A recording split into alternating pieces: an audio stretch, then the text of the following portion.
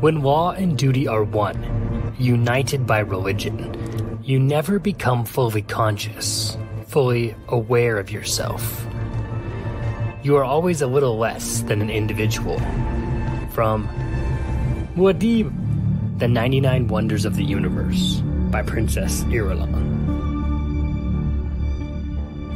Welcome to Reading Dune, a podcast where we read Dune. You, me, and Evan, we all read Dune together by Frank Herbert, and we talk about it. So if you're a Fremen or this is your first time through, if you're this far, you already know that this podcast was like made just for you. Just for you. My name is Caleb Pauls. And I'm Evan Diaz. And together, you, me, and Evan, we are all going to read some Dune. Yeah, we are. Muad'Dib. Muad'Dib. Muad'Dib. Muad'Dib. Like they said it like Kermit in the intro. Muad'Dib. Well, okay, somebody commented last, let's just say, their favorite part of reading Dune was something. I feel really bad for not remembering at this point. But there was a comment they asked where I was from because I say Muad'Dib weird. Because the movie says Muad'Dib in the book. Muad'Dib. The audiobook is like Muad'Dib. And so I decided this time, fine, I'll conform. I'll do the thing.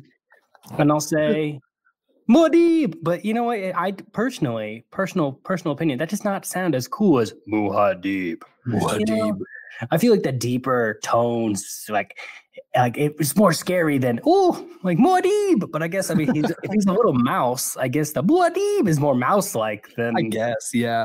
I'm thinking like Darth Vader in my head, but I guess it's not. I mean, I was introduced to the word by none other than Caleb Pauls himself. So Muad'Dib, that ha is like ingrained in my brain now, and I'll have to unlearn that at some point for the good of the tribe. Well, when you read the word, Evan, how do you pronounce it? Like, I mean, probably a little more Muad'Dib. When I read it, it's like Muad'Dib, but now it's subconscious. Now I just read Muad'Dib because of the way you've been saying it this whole time. Well, you know, it happens. Yeah, it's okay. It's okay. Well, if you have another complaint about how I'm talking about Dune, you can email us at readingdune@gmail.com. Find us on Twitter. We're almost at 500 little Twitter followers, which is really cool because we had like none when we started. And so I call that an accomplishment. Good job. Speaking of emails and someone's favorite part, I legit just got this email from Amina Sloan. Oh, cool name. Hello. My favorite chapter, along with many others, is the death of Liet Kynes. I think this chapter was a creative way for Frank to explain more about the planet's ecosystem. However, it's my favorite chapter for different reasons. I think it really emphasizes how big of an impact Liet made, not only helping their society, but also becoming a part of it and understanding it. I think this is shown in the very moment he died, because the words Frank uses are, "and his planet killed him." Wow. There'd be no other fitting way for Liet to go. It was kind of beautiful in a cynical way, and it stole the victory from the Harkonnens. Amina says, "Okay, that's my bit. Thanks for reading. I really enjoy your podcast as a companion. The book was amazing. I'm so thankful to stumble upon you guys. Spice life forever." Wow, so spicy. But she adds a side note, which I think this is actually really cool. She says, "I wonder if maybe Liet was hallucinating about his dad. That comment about not needing a hero, right? The no worse could fall to your people than falling into the hands of a hero. Maybe that was in regard to like Fade, right? Because Fade is supposed to come in, save the day, be this miraculous, I'm the hero, in this big setup, right? That was the Baron is trying to set up right now. Right. Liet wouldn't have known that, but the readers are sort of piecing that together. Right. And, why have a false hero when you can have the spiritual desert mouse of Muad'Dib? Muad'Dib. Her words, not mine. I like it. Yeah. I mean, the false hero is definitely worse than the real hero, but is the real hero really better? I think that's the question we all must ask ourselves eventually. Gosh. Why you got to do that to me, Caleb? I'm so sorry. I'm so sorry. So let's talk about this quote. Who do you think this quote is like referring to in this chapter? I mean, I want to say the Fremen because they seem to have religion and law tied together more so than others. Oh, for sure. I could be wrong. Oh, for sure. But so I think this is talking about like Muad'Dib reflecting back on Stilgar. Right? Like he's stuck in this situation between the law and his duty. Right? The law and the duty is to preserve the tribe. And the way is to, you know, the strong survive and they become the leaders. However, he's got this religious component now. Right. That Paul is the Lisan el Gaib. And therefore he becomes less than the individual Stilgar, now part of a bigger system that he can never quite get out of. Yeah. And I think this quote is almost like Paul grieving that because he's losing a friend when this is happening. Wow. That's a lot that I didn't get while I was reading that. Man. It's okay. That's just reflections afterwards. Reflections on the reflections of Muad'Dib. It's a great book. You should by Caleb Pauls. Purchase now on Amazon. All right. So this is a Gurney chapter. It's a lot of people chapter. Holy Christmas. So first impressions, Evan, when this chapter happens, what are you thinking? I thought we were starting off right. I thought we were starting right where we left off last chapter, and then Gurney's name popped up, and I was like, "Oh man, we are starting right where we left off." But from Gurney's perspective, this is going to be nuts. Like, as soon as I read the first paragraph, I was like, "Oh, this is happening right now!" You know, like so excited. This is happening right now, and I think. Granted, everything's been happening so far in book 3. It's been kind of like, okay, like the Baron has a new plan for Fade. Fade tries to kill the Baron, and then Howard has that plan, but that's kind of in motion now. Right. And then we meet Paul, and Paul's about to become a real Fremen and ride the worm. And as he's doing that, the young men are getting super pumped and excited because if he rides the real worm, he's going to take control of the Fremen and rule them, and he'll have to fight Stilgar to do that, and they want him to do it, and they want to ride north. But all Paul wants to do is relax. He wants to stop. And this is the chapter where everything changes for him. He's confronted with some things that he has to address now. Last time on Reading Dune, Paul is riding the biggest worm any Fremen in history has seen. Yes. He's riding it. He's riding it south. He wants to rest, but Stilgar wants Paul to take his place as the head of Sietch because it is the way, right? Right. So they're going to stop off at the Cave of Birds at the ridge here, but then they see an unmarked flying craft, an ornithopter in the distance, and there's no way that an ornithopter or anything flying should be this far south. Right. So they ditch the worm and scatter into the dunes. Just poof, gone. So who was in that flying machine that the Fremen saw too deep in the desert? Gurney Halleck or his men? Yeah. I don't know if he was actually in the Thopter, but he was a part of the crew. So I think they see this flying craft in the distance. It's flying on the ornithopter way, right? Which means it's flapping its wings.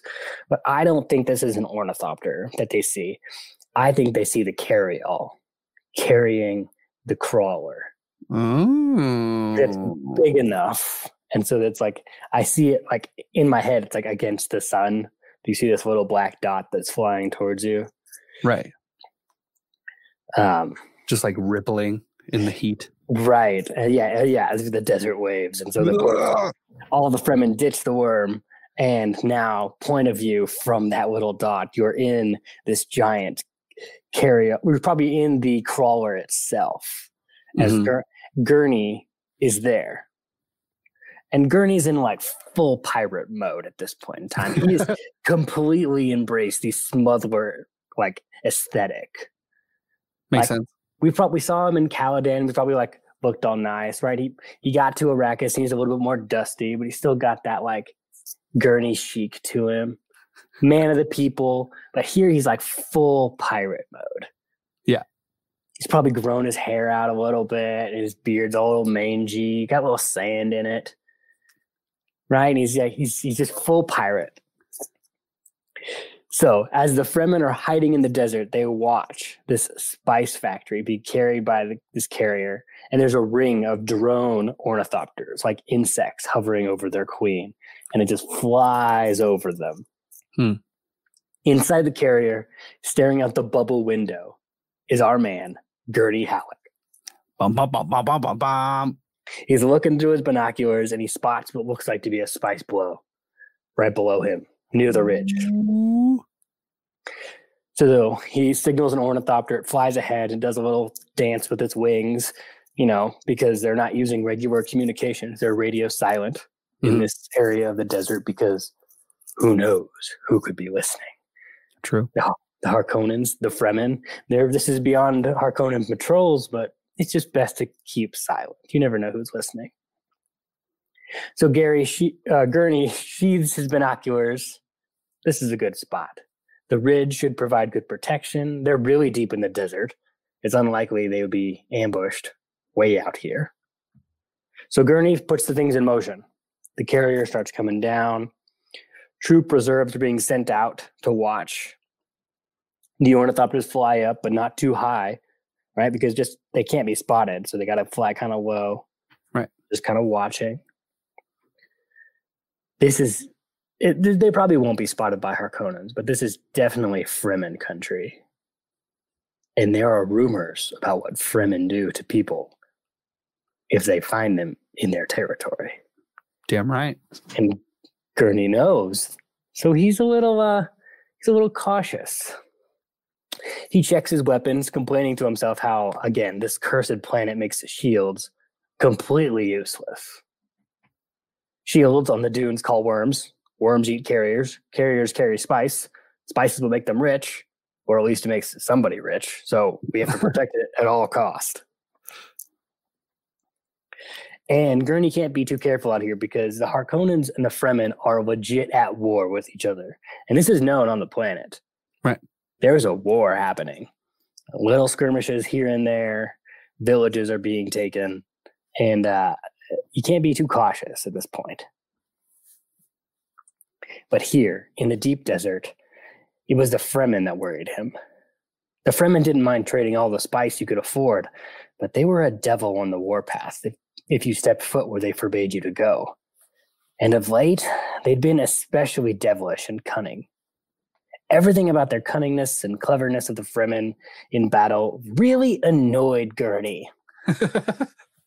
Because it was too good. It was like a sophistication in everything he encountered. And like he had personally trained, Gurney had personally trained the best fighters in the universe. But these fighters, these Fremen tactics were better. It's like if he could have thought those thoughts, he would have thought it, but he didn't. And that just annoys the crap out of him. Gurney again looks out at this brutal landscape, sand and cliffs, and everything feels uneasy. Maybe it was that worm that they saw when they were flying over.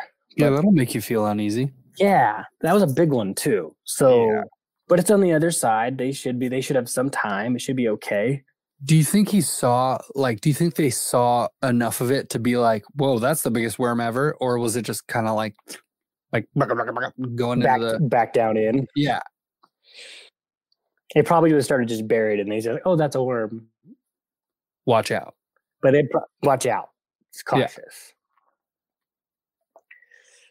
Yeah. So another head pops up at another bubble, right? The bubble he's like looking out of the bubble. I think about like these like play places at like McDonald's or something I used to go to as a kid. And you know, like you have that bubble they go in, and you're always as a kid, you're putting your hands on there and your tongue on it, like that's what I imagine these bubbles these are. That's and your disgusting. The friend pops in next to you, like, hey there, how you doing? Well, another head pops into another bubble besides Gurney, and this is legit a space spice pirate, a weathered, single-eyed, blue-eyed, full-bearded, milky teeth factory commander. You couldn't get more piratey than this. Looks like a real patch, sir. Shall I take her in?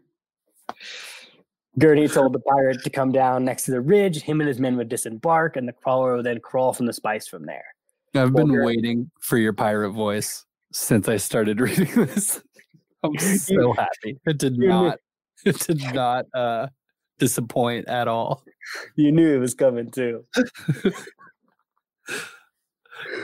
Okay. So Gurney's on edge, of course, through all of this. But he knows he's got to do a job here. And he's there, he's gonna finish his job. So the crawler touches the sand, and it starts his little trek to the spices. Starts rolling. And Gurney pops the bubble dome open. He jumps out of the crawler. 5 men come out after him. Gurney, of course, left his face mask filter off so he could yell commands. And that was, he needed his voice because there's no radios. So right. losing the moisture was worth it at this point. So Gurney starts to climb the rocks. He's got to get a better viewpoint. So he's climbing up the ridge, checking the terrain, smelling the spice. It is rich. And of course, Gurney thinks, wow, this would be a great site for an emergency base. Deep here in the desert. Wrong. You know, why is he not wrong there, Evan? Well, we're about to get there. I don't want to. Maybe there's one of those people that don't read the book. They just listen to the podcast. We got to keep some of the mystery alive. If you're one of those people, by the way, because we've getting reports that people aren't reading the book. They're not buying the $10 book on Amazon and spending their precious time. You should just go do that. Support Frank somehow or something. His estate? No, not his. Just watch the movie later when it comes out. That will be good enough for me. And if you've already watched the movie and you're coming to this point because you want to know what's happened after movie 1, hi, welcome. We're glad to have you. This is great. All right, moving forward. Okay. So Gurney climbs up. He looks back at the men from the ridge of the rocks. These men, these were good. These were good men. You didn't need to tell them what to do every time. Not a single shield glimmer showed on any of them. These weren't cowards. I think back to Duke Leto. He said, or maybe it was Paul recalling Duke Leto about once you give an order about something as a leader, you will always give an order about something. Right. These men don't need orders. They know what they're doing.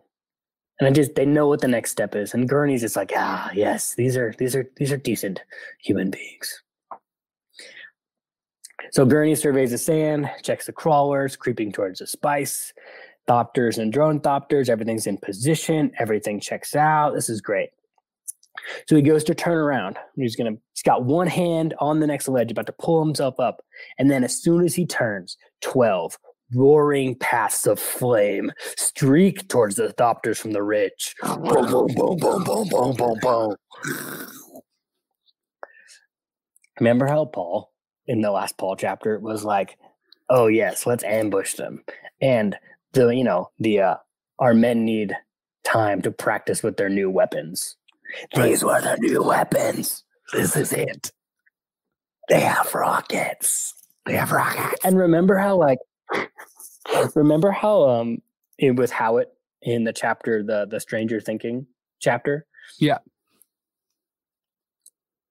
How the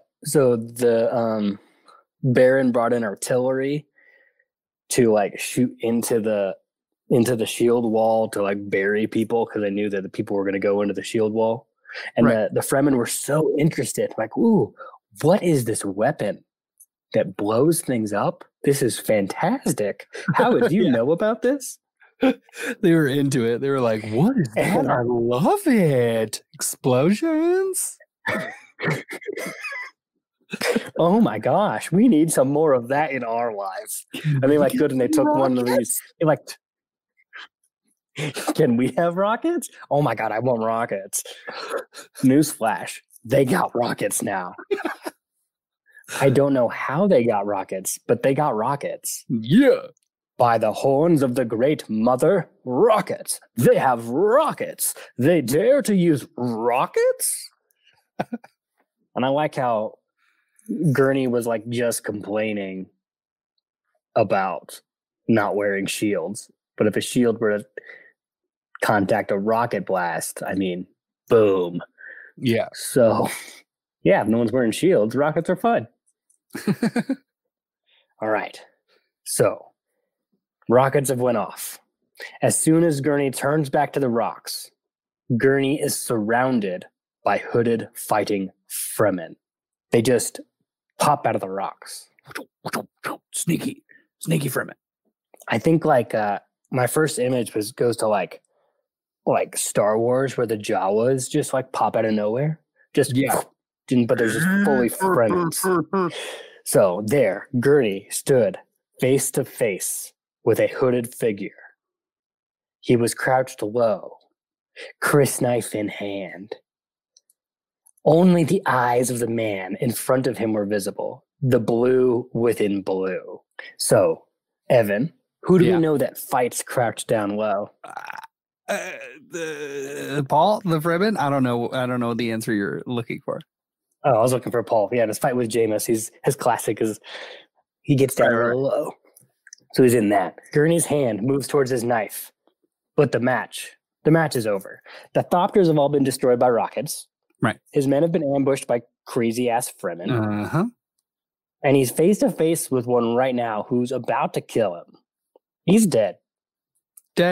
So he's thinking this, and then he hears, "Leave the knife in its sheath, Gurney Halleck." I imagine like a Batman voice. You know, like, "I'm Batman. Like, leave the knife in its sheath, Gurney Halleck."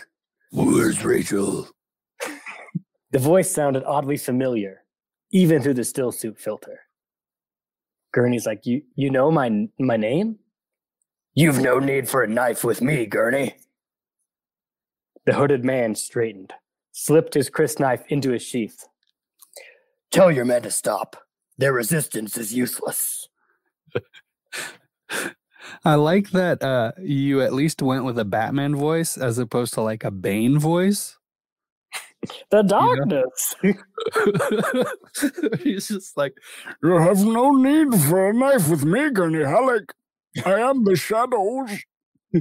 I was have a tummy ache." I was born in darkness. No, I mean, this is your Batman moment. Oh yeah, for sure. He appears out of nowhere. He's talking to you. It's just menacing as all get out. And then the man stands up, puts his full height, throws back his hood, swings his filter aside. Bum, bum, bum. So sick. Our man, Muad'Dib, Paul, Usul, Lisan al-Gaib, the Quizwatch Hatterack, the man himself, a Batman of this universe, Paul, right there. Wow. And of course, Gurney's body goes into full shock. 100% shock.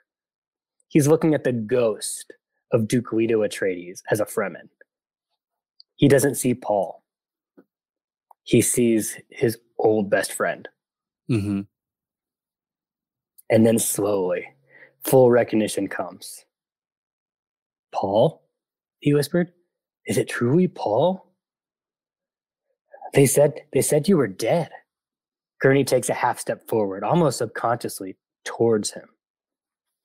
"Tell your men to submit," Paul commanded. He waved his hand toward the lower reaches of the ridge. Hooded men of the desert were literally everywhere. Gurney looked down at the factory crawler and it was covered with Fremen, and not a single aircraft was in the sky. So Gurney calls out, "Stop fighting! This is Gurney Halleck! Stop fighting!" Slowly, he started to see his struggling figures separate. "These are friends." "Fine friends," Gurney heard back. "Half our friends are dead." It was a mistake. Gurney said, don't add to it. And at this, Gurney can see a slight smile creep onto Paul's face. Gurney looked at Paul. There was something in him that reminded Gurney of Paul's grandfather. That lineage, that hardness, that tenderness, all right there. Mm-hmm. They said you were dead, Gurney repeated to himself. Paul replied with admiration to his old teacher, and it seemed the best protection to let them think so. Gurney knew this was all the apology he would ever get, and he wondered if anything was left in Paul from the boy he had known and trained on Caladan. Yeah, maybe a little bit. Paul took a step forward towards Gurney, feeling the pain of leaving Gurney, leaving Duncan, leaving Howitt, leaving his father, the pain of losing everything Atreides. Yet, all that Paul could muster is the sound of Gurney's name. Gurney. Somebody of the old regime was alive. Something remained. The Harkonnens had not ripped everything from him. They rushed to each other and embraced. You young pup, Gurney man, Gurney man. After the deep hug, they stepped apart and breathed a sigh of relief. And then Gurney started to tease Paul. So you're why the Fremen have grown so wise in battle tactics. They keep doing things I could have planned myself if I'd even known. Gurney shook his head, still in disbelief. If only you'd gotten a word to me, I would have come running. But the look in Paul's eyes stopped Gurney in his tracks. Paul, in his blue on blue, looked straight into Gurney's soul. The only thing he could do was nod. Gosh, I'm getting emotional just going through this again. Like, this is such a good moment of like reconciliation and like just the pain of losing everything. Like that we're just fresh again. Right. So beautiful. Oh my gosh. Okay. Gurney. Oh. So Paul glances around at his death commandos because, casual. Paul has death commandos now. Right. The Fedaykin were only staring back in bewilderment. What was happening in this moment? They knew that Muad'Dib was technically the Duke of Arrakis, but never had they seen this power exercised outside of Fremen culture. Right. Like Muad'Dib has power outside of the Sietch. He is this, master of sand, and we knew he'd do this, but he actually has power outside of this. Is crazy. Yeah. Paul looked back toward his old sword master. He saw this as a good sign. Because, of course, Paul's prescience, I don't know if he'd seen this moment. He knew eventually that Gurney could pop back up, but not know where. So this feels like a good omen. He was on the course that in the future, everything is good. Everything turns out okay. Paul studies the crew, the pirates that had come with Gurney. How do your men stand, Gurney? They're smugglers. They're all smugglers. They stand where the profits are. Like no one's they're pirates. Right. That's all they care about. Little enough profits in our venture, Paul said. Paul watches Gurney signal to him in the old Atreides battle language. The single flash of a finger, Gurney had signaled to Paul. There were men in the troop that were not trustworthy. Because, they're pirates. They only care about one thing. Paul pulled on his lip to show Gurney he understood. Probably more subtle than how Caleb just pulled on his lip. Yoink! What? I see you. Got it. Totally got it. When Paul looked around, he saw that Stilgar was there. So now he has both of his mentors in technically one room. Uh-oh. Like, oh, hey guys, how you doing? Seeing Stilgar rocked Paul's memory. There was an unsolved problem with Stilgar sitting right in front of him. So to ease or maybe to move past this thought, he decided, it's best my two friends meet. Stilgar, this is Gurney Halleck, of whom you've heard me speak of. He's an old friend. He can be trusted. Any venture. I hear, Stilgar said. Stilgar. You are his duke. And when I hear this, I hear nothing but sadness in this. This is like a changing of the guard. Like Paul, you were our Usul, you were our person, but now we've always known you were more than this, but now it's fully being like recognized. There's like a grief there. Yeah. I thought it was kind of like, man, how do I explain it? It's like disdain from Stilgar about the ways of the Imperium. Like, you know, Paul's like, you can trust him. And he's like, yeah, I know I can trust him because he's like indebted to you for some stupid, archaic imperial reason that you clearly have not given up on or like gotten over, you know? Yeah, that's it. Yeah. My Duke, Gurney thought. He looked at Paul, but now with completely new eyes. This wasn't the young pump he had trained. With the death of Duke Leto, the title of Duke now fell to Paul's shoulders. And then something happened in Gurney's brain. He started seeing the pattern of the Fremen War through different eyes. This was the same pattern that Duke Leto Atreides would have done. This is the same tactics, the same way of moving about and winning a war. The place within him that had died, that place of loyalty, admiration, and love for his Duke started slowly coming back alive. Gurney looked around to see the smugglers he were commanding. Some were still struggling with their Fremen captors. Are you men deaf? This is the rightful Duke of Arrakis. Do as he commands. Slowly, the men just start relenting. Paul moved up to his old friend. Speaking in a low voice, Paul said, I did not expect you to walk into this trap, Gurney. Almost like a joking way, like, we knew we were going to get people, but you, this is nice. I'm glad you're not dead. Gurney looked at his Duke. A little wager that patch of spice is a little more than a sand grain's thickness. It was nothing but bait to lure us in. Paul looking at the smuggler man. It's a wager you would win. He's now looking out. Are there any of my other father's men that are among your crew? Which, again, might would have been a great question. Is there anybody left of the old Atreides? None. They're all spread thin, and most spent their profits to leave this place. Fair. But you stayed, Paul said. And then he remembers Gurney's story. Paul said, you stayed because Raban is here. I thought I had nothing left but revenge. Right? I guess, yeah. If he's going to go kill Raban, this would be the place to do it. That's where he's at. An odd cry was heard in the cliffs above Gurney and Paul. Gurney looked up to see a Fremen waving a kerchief. Paul moved out to overlook the sand below. A maker comes. So Gurney looks out, and he sees this burrow mound of worm just coming straight for them. Ooh, ooh, ooh. He is big enough, Paul said. The factory crawler is now slowly turning, like, oh shit, oh shit, oh shit, oh shit, oh shit, oh shit. They'll start moving towards the rocks. Turn around, turn around, turn around. I don't want to be eaten. And Paul's like, too bad we couldn't save the carryall.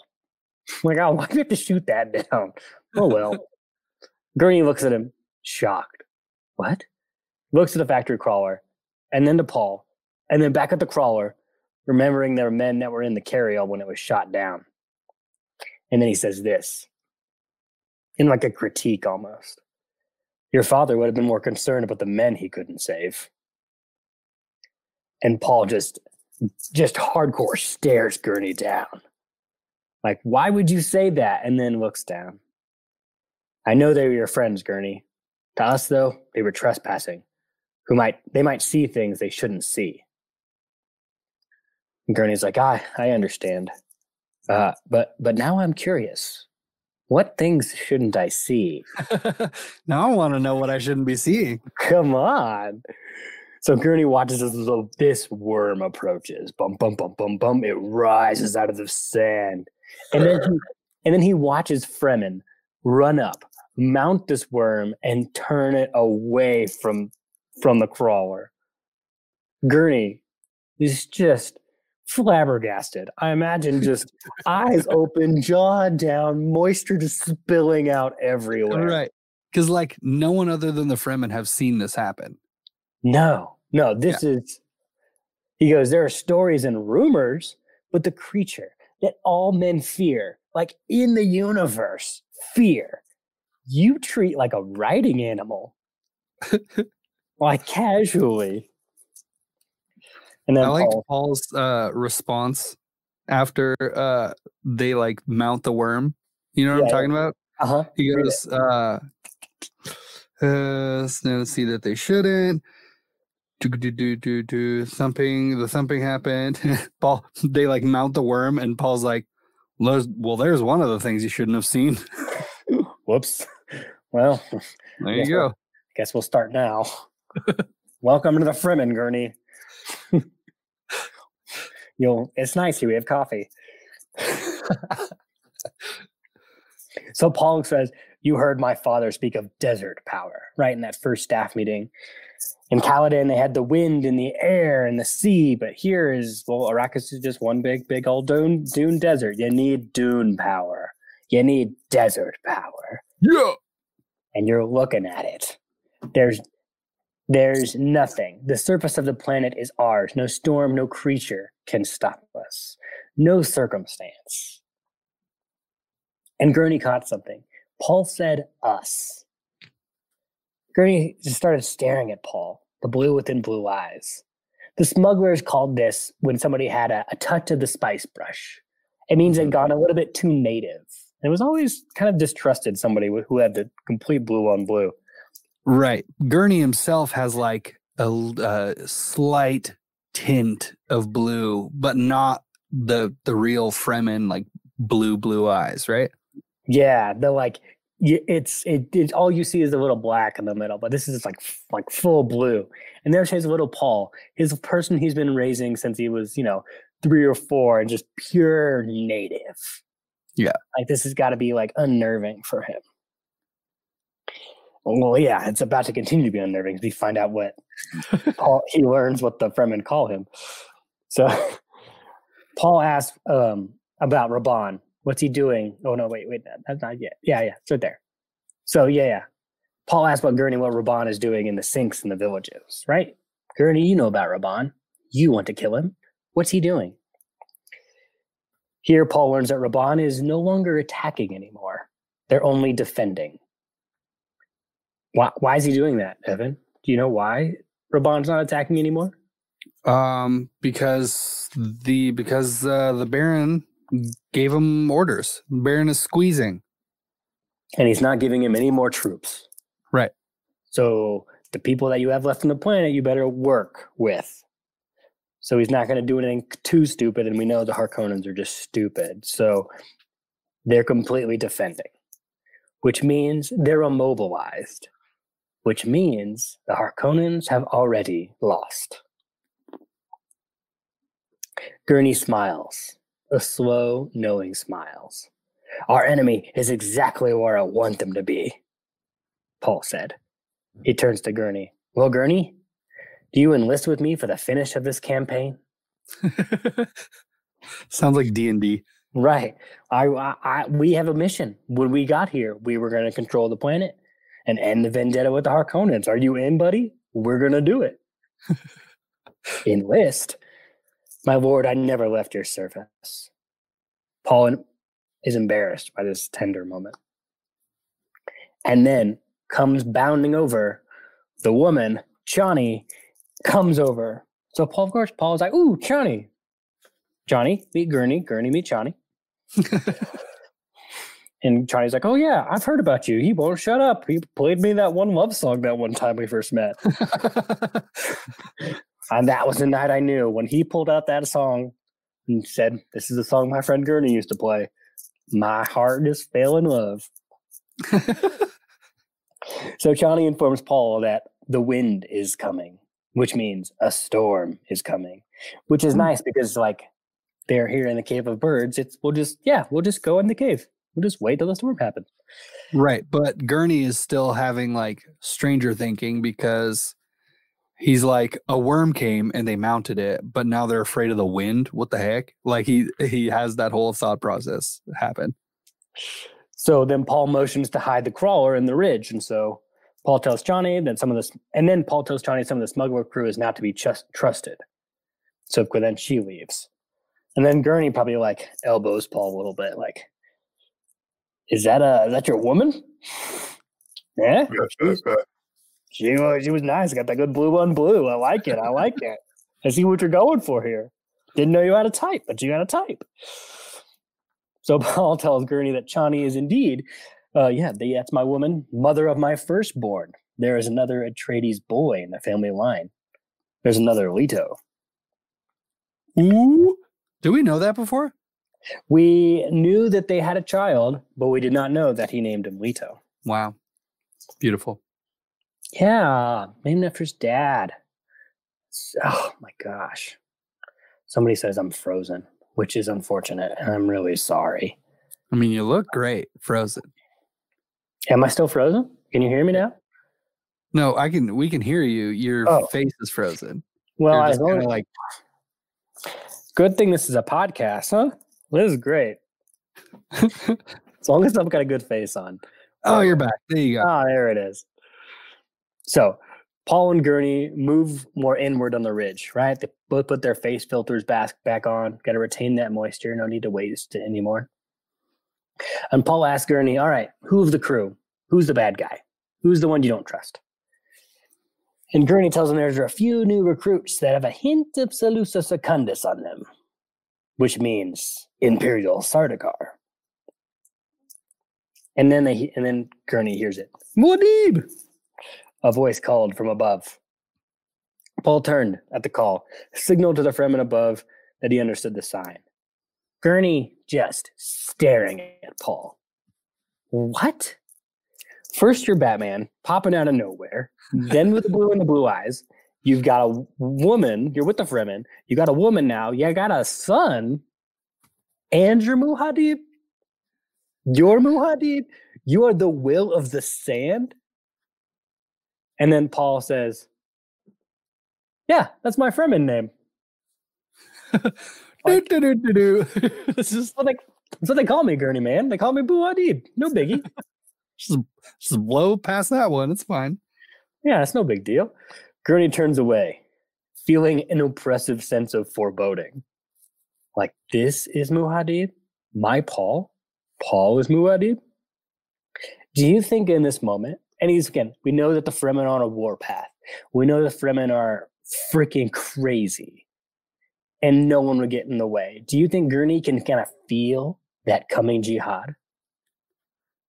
Yes. I mean, he's at least like, oh, whoa, because the stories or whatever that he says he heard of Muad'Dib, it says, Gurney recalled the stories told of Muad'Dib, the Lisan al-Gaib, how he had taken the skin of a Harkonnen officer to make his drum heads. That sounds made up, but maybe, That's crazy. Oh, man. So how he was surrounded by death commandos, how the Fedaykin would leap into battle using his name, Muad'Dib, on their lips. Him, the person they call him in the villages. That's Paul. He is a legend on this planet. Holy crap. Right. So I don't know if he feels the jihad specifically, but he's definitely got some weird vibes because apparently the little kid that he helped raise is like a psycho murderer drum making person, like it's crazy. He's a legend. He's a legendary, scary man. Oh my gosh. He's legend scary. So two Fremen come up, one of them being Stilgar. And then Gurney pieced it together. Another man from those Fremen legends he kept hearing of.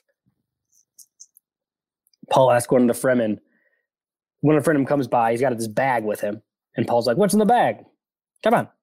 And the Fremen produced, dun, dun, dun, dun, Gurney's balisette from the bag. They saved it from the crawler. They took it. saying how all of the Fremen had heard of Gurney's prowess on the Balasat. Stilgar signaled for the Fremen to pass the bundle over to Gurney. Gurney says, "Thank you." But Stilgar responds, "Thank your Lord Duke. His countenance earns you admittance here." Gurney's a little puzzled by these hard undertones in this conversation. He's not quite sure what is going on. I want to picture Gurney actually saying that. It's like, sorry, I'm a little puzzled by these dark undertones. Can you just... I just need a real clarifying conversation real quick. What are you thinking in this moment? Because I think we're cool, but I know you want to kill everybody. So, yikes. But Paul is like, "Oh, I want you two to be friends. Stilgar, you are like my Fremen uncle. You've taught me the ways of riding the sand. You've been a great person. Gurney, you are my person I get all of my poetic undertones from. You have raised me since I was a kid. I want you two to be friends." And so Gurney is like, "Stilgar, the Fremen, the name is renowned. Any killer of Harkonnens, I'd feel honored to count among my friends." Gurney extends his hand to Stilgar. Stilgar just stares. Just dead-eyed. So Paul says, "Will you touch hands with my friend Gurney Halleck, Stilgar?" Slowly, Stilgar raises his hand to meet Gurney's. "There are a few who haven't heard the name Gurney Halleck," he said. And then Stilgar turned to Paul. "The storm is coming." So Paul's like, "All right, cool. That's as far as we're going to get right now. No biggie. We'll work on it. I know, Stilgar, that you think I need to kill you, but I don't want to do that. And it's okay with a lot. My head is just pounding with prescience, and I don't know what's happening. So I'm just going to follow you." So Stilgar leads him down into the Cave of Birds. Glow globes light a dome ceiling space that has a raised ledge on one side. Paul leaps up on the ledge and the others follow. And then an alarm was rung. Oh, la, la, la, la, la, la, right? There's just sounds of people clashing, and I imagine that's what the alarm sounds like. It was a symbol. Sure, it was a symbol. I like to think someone called out. Like, bah! Well, they're fighting. People fighting. People are shouting, clashing of weapons.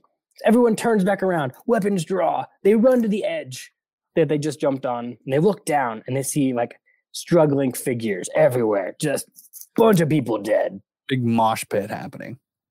Yeah. And then the Fremen all of a sudden have now surrounded 3 smugglers who are now backed into a triangle. So they've got all of them out. They got their crysknives out, like poking them. And then the 3 dudes just also poking back, but they're like backed against each other.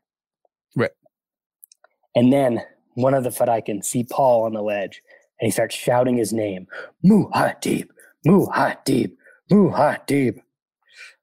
One of the smugglers also sees Paul, takes out a throwing knife, and whips it across the Cave of Birds. But Paul easily dodges the knife. It clangs behind him. Gurney picks up the knife. On it is the crest of a golden lion. It's imperial. Uh-oh.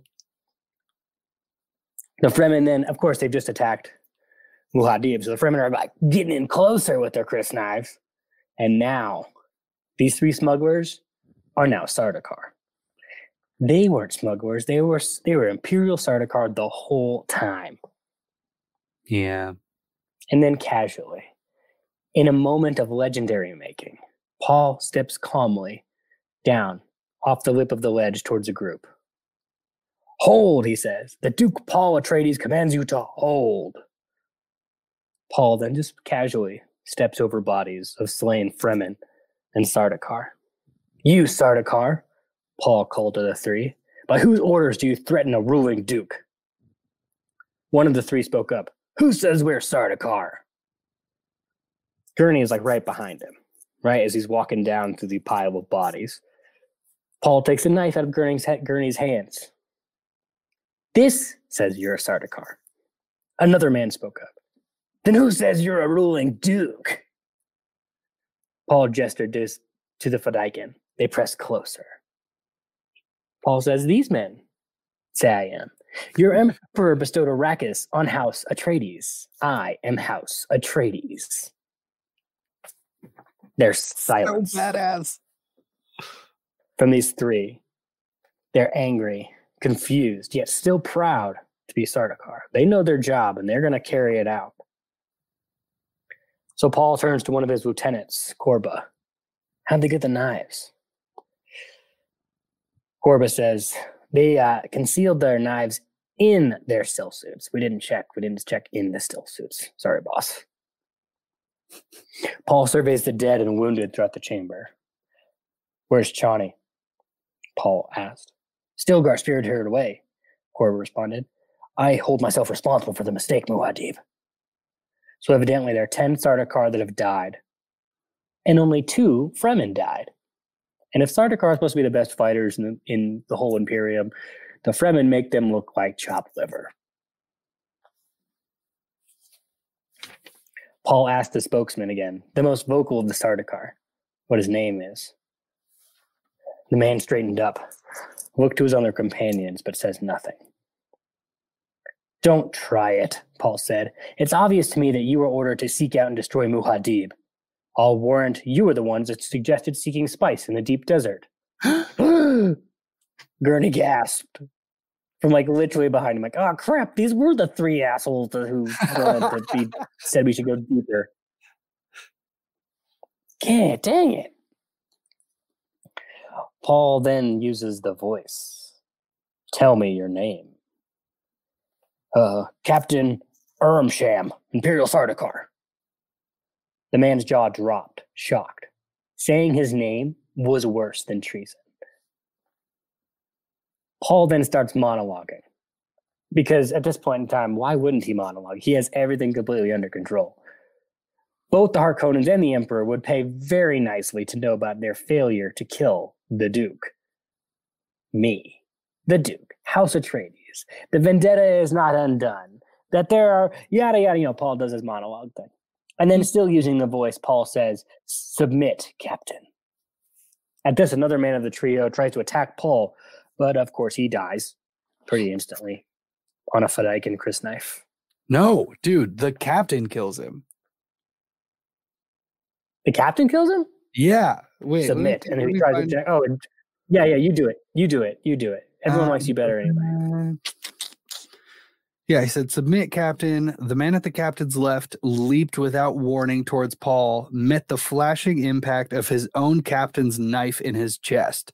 The attacker hit the floor in a sudden heap with the knife still in him. Okay, then yeah, I read that captain is in one of the Fedaykin captains. So yeah, you're totally right. He leaped out and the Sardaukar captain just reached out and just stabbed him right in the chest. Now that's the power of the voice, ladies and germs. That's some. Don't mess with that ish. I got the power. Okay, that makes more sense on this next line then. So, the captain Armsham then turns to the only guy left now and says, "I decide what serves His Majesty." The other guy drops his weapon in defeat. Then Captain Armsham looks at Paul and says, "I've killed a friend for you." That makes more sense now. I killed a friend for you. Let us always remember that. You're my prisoners, Paul said. You submitted to me. Whether you live or die is of no importance. Bam! I don't care. This is Muad'Dib land. That's going to happen. So Paul then motions to the Fremen and they took the 2 Sardaukar away. Muad'Dib.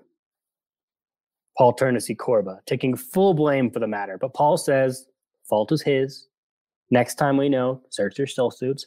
Also, now that we know that the Emperor is seriously hunting us, this is what we need to look for. Yeah. Right? They've got the sugar wire in their hair. They've got this. They've got that. This is what they're known for. Just so we know, I probably should have cleared this with you months ago.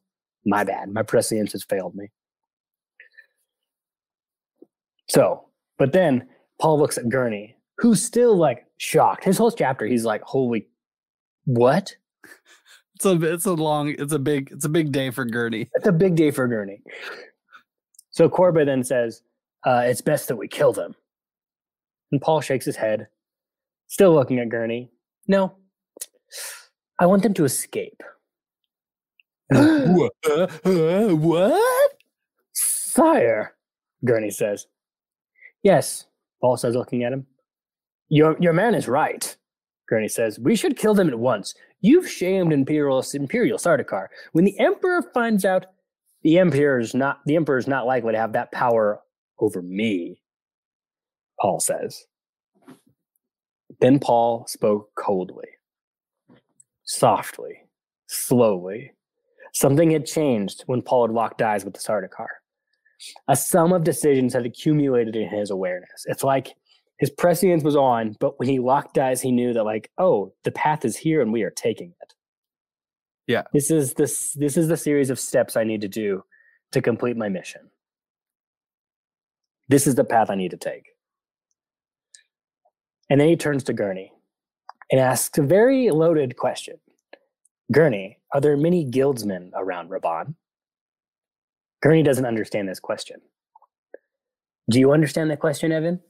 Why does Paul care about guildsmen around the Harkonnens? I don't know. I can't remember what happens after this in the chapter that I just read. Okay, so you have some opposing forces, right? You have the Emperor, who controls the spice, wants to keep the spice flowing. That's why he put the Harkonnens in control. But who else has an interest in keeping spice flowing? The Bene Gesserit. Yeah. And the guild. Right. Because they need it for their, like, mutant guildsmen guys. Right. So they can pilot the ships and go fold space-time and all that stuff. Yeah. So they need that. But why would they? It's clear that whose side are they taking? Because the guild buys from the Fremen, right? The Fremen pays them handsomely not to have satellites on the southern hemisphere. Right. So and they know what's going on in the southern hemisphere. So whose side is the guilds taking? Are they taking the Emperor's side, or are they taking the Fremen side? I mean, both kind of, but it seems like more so the Fremen, because they're, like, basically going against the Emperor because of what the Fremen can give them, right? Well, so Gurney says that Arrakis is currently crawling with guild agents, and they're buying up spice like it's going to run out, as if it's the most precious thing in the universe. They know something's about to happen. The guild is prescient. They can kind of see the future in little bits, and they know that there's an event in the future that's going to cause spice to go away. Or at least that's one possibility. Mm-hmm. So they're trying to buy up as much as possible in this time.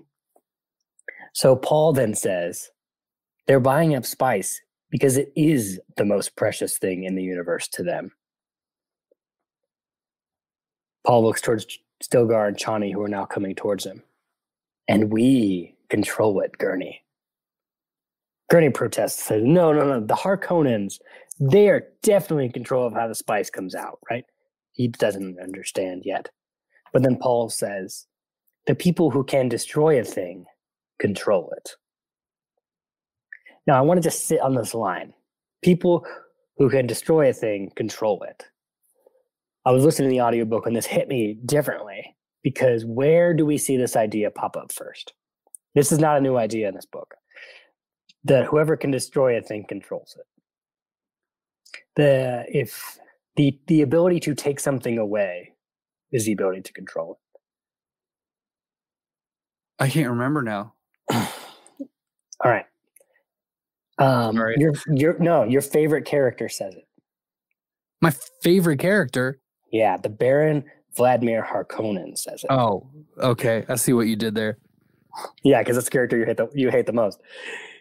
When he's talking, they just got Hawat, right? In all the battle, in the Battle of Arrakeen, they've got Hawat now, and they tell them to administer a poison to Hawat. Mm-hmm. And they will continue to give the antidote every day. And then when they want him to die, they will just get rid of the antidote. Just like I allow you to breathe, and when I take away your air, you die. Spice to the Guild and to the Imperium has become this idea that without it, everything would fall apart. Paul is using his grandfather's idea to make this happen. His entire... Yeah, the Baron's idea. Yes. It's the Baron's logic that he's using to completely take Arrakis out of Imperial control. It's that same line of thinking. All right. The people who can destroy a thing, they control it. So now Stilgar and Chani are now with Gurney and Paul. Paul takes the Sardaukar knife and then presents it to Stilgar. Here's a moment. He says to Stilgar, "You live for the good of the tribe. Could you draw my life's blood with that knife?" Stilgar growls. "For the good of the tribe?" "Then use the knife," Paul said. "Are you calling me out?" A confused and angry Stilgar demands. "If I do," Paul said, "I shall stand here without weapon, and I will let you slay me. For the good of the tribe."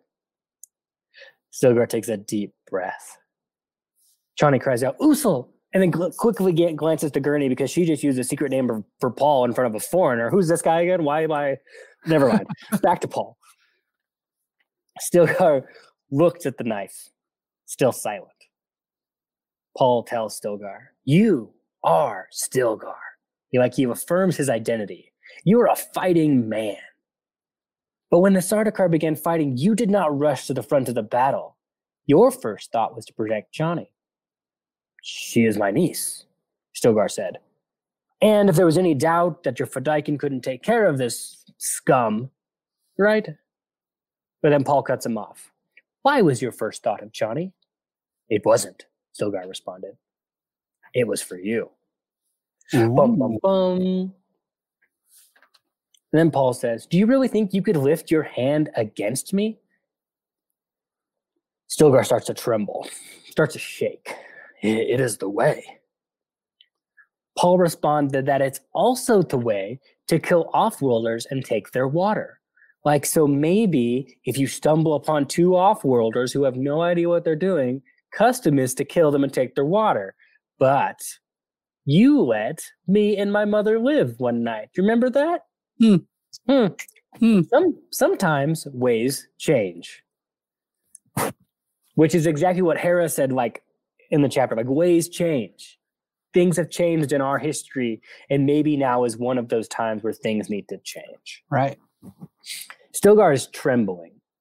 He has a knife in his hand, but he's turning it over, just looking at it, feeling it. You know the thing you do when you're nervous, when you don't want to look at somebody, you're just gotta play with something. He's currently doing on something else, right, completely. "When I am Duke in Arrakeen with Chani by my side," Paul says, "do you think I'll have time to concern myself with governing Stjetch Tabar? Why would I cut off my right arm?" Paul says. Slowly, Stilgar looks up at him. "You, Stilgar, do you think I wish to deprive myself of the tribe of your wisdom and strength?" Stilgar responds in a low voice. "I could kill the young man of my tribe who is known to me." And he's talking about Paul. "Shahulud willing. The Wazan al-Gaib, though, him I could not harm. You knew this when you handed me this knife." I love this moment. This moment, Stilgar fully gets drenched in the religious legend. Paul is more than a boy at this point. He is the voice of the outer world who knows things before they happen. So of course he puts yourself in a situation where Stilgar knows he has no option in this, and you knew this. You knew this whole time, but you needed me to know as well. He's fully encapsulated in this Messiah, orthodox. He's in it. And it's where Paul agrees. I knew the moment I handed the knife, you wouldn't do it.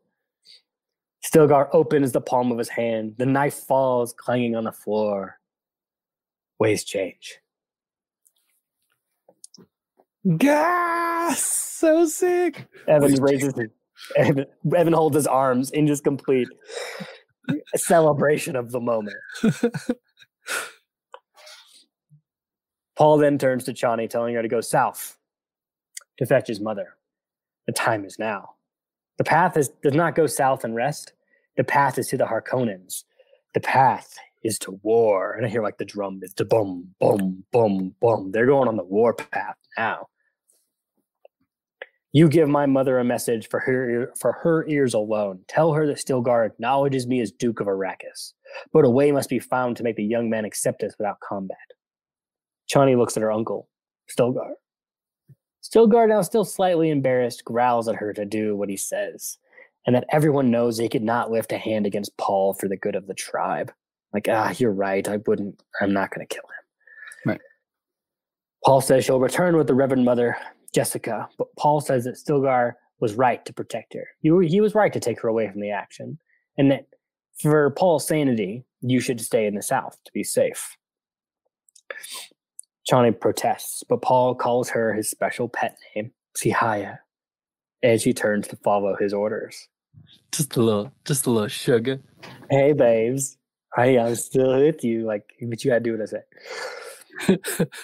Gurney at this point in time, I just imagine just getting closer to this inner circle, just inching, what is happening? And he hears something. He hears something that's blown his mind more than anything else so far. Jessica is alive. Uh-oh. So he asks, what's happening? So Paul tells Gurney how Duncan Idaho, may he rest in peace, saved Paul and Jessica the night of the raid, and he died to let them escape. Right. And Gurney thinks, the she-witch is alive. The one I swore vengeance against. Paul doesn't even know the evil creature who gave birth to him. Paul casually jumps back on the ledge, looks down over the complete, utter carnage below him. And he thinks bitterly how today another chapter in the legend of Muad'Dib was written. It'll be written that Muad'Dib did not even draw his knife, and he slew 20 Sardaukar with his bare hands. I don't know about the legend where he takes a Harkonnen and makes a drum skin out of him. That sounds like you said. That sounds like it's a legend. Yeah, that sounds made up. Like this, oh yes, Muad'Dib did not draw his knife. He killed 20 Sardaukar with his bare hands in this moment. Yeah, right. Yeah, completely made up. He didn't fight anybody, but you know what? Legend's gonna legend. Yeah. Gurney turned to follow Stilgar, but he's still lost in thought, captivated by Jessica being alive. The she-witch is alive. Well, though she betrayed our bones in loathsome graves, I must contrive that if Paul learns the truth about her, Paul must know before I slay her. Uh-oh. And thus ends chapter 43. Man. I love how, I asked you at the beginning of the chapter, you were like, I just hate anticipation. And every chapter ends with an insane amount of anticipation. Right. For real. It's crazy. Because now Gurney is in with Paul. He's kind of been accepted, not in any kind of official or ritual way, but he's been accepted into the Fremen because of Paul. But he still thinks Jessica killed everybody. Mm-hmm. And so he's kind of like a snake in the grass right now because nobody knows what he thinks he knows. That what? That he thinks he knows that Jessica killed everybody back in Arrakeen, but nobody knows that he's thinking that. No. They could care less about him. Right. And so he's straight up trying to kill their Reverend Mother for something that she didn't do, but nobody knows that he thinks she did that thing. That was all really complicated. Yeah, no, oh man, it's Yeah, I'm now imagine what's going to happen when Jessica actually shows up. Yeah. So, I mean, I'm sure she can handle herself. She's a Reverend Mother now. She could probably easily take him out. But yeah, that's it's going to be good when it happens. Right. And it's happening soon. The book is rapidly coming to a close. We are now on the warpath to the Harkonnens. It's going to end. Yeah. I loved how he decided to release the Sardaukar. Like, no. They need to go back to their emperor and tell them who I am. Right. Because I'm coming for you. Dun, dun, dun, dun. Man, one thing that I really like about that I just thought about in this chapter is how between books 2 and 3, Paul goes from Neo to Morpheus without us even seeing what happened, right? Because he was even able to like understand the prescient vision right then. Like he knew he was able to like follow the path where he needed to go. Yeah, before was something he couldn't do at all. I think he's so close to the end now. He's like, right. And it's then in that moment he locks eyes and goes, oh, this is what needs to happen. Oh, this is all the stuff. Oh, yep, we got to go. Yeah. And then when he's talking to Gurney about, explaining stuff, he's confident. He knows exactly what he's talking about. And he's got, he's got that Morpheus vibe, that vibe of like, I know everything that's going on. You clearly have no idea what's going on, Oh yeah, I don't think Gurney knows anything about the prescience or what he's happening in his brain or anything else. But it's like, yeah, it's like if this were a chess game, you thought you could win in 20 moves. You just learned you can win in 2, and it's over. Yeah, let's go end this thing. Good chapter. Yeah. Send us your favorite moments. Email us, readingdune@gmail.com. Hit us up on Twitter, Reading Dune. We also have a Discord where we hang out. And even if you've read past Dune, we have stuff for you there as well. That's true. Evan doesn't go in that because it's all spoilers, but other people do. So, yes. I'll admit that I click on them just to get rid of the notification, but then I don't read anything. So it wouldn't make sense anyway. But yeah. Okay, cool. As always, please, thank you everyone who is live watching it. I appreciate it so much. And please, stay spicy. Peace. Peace.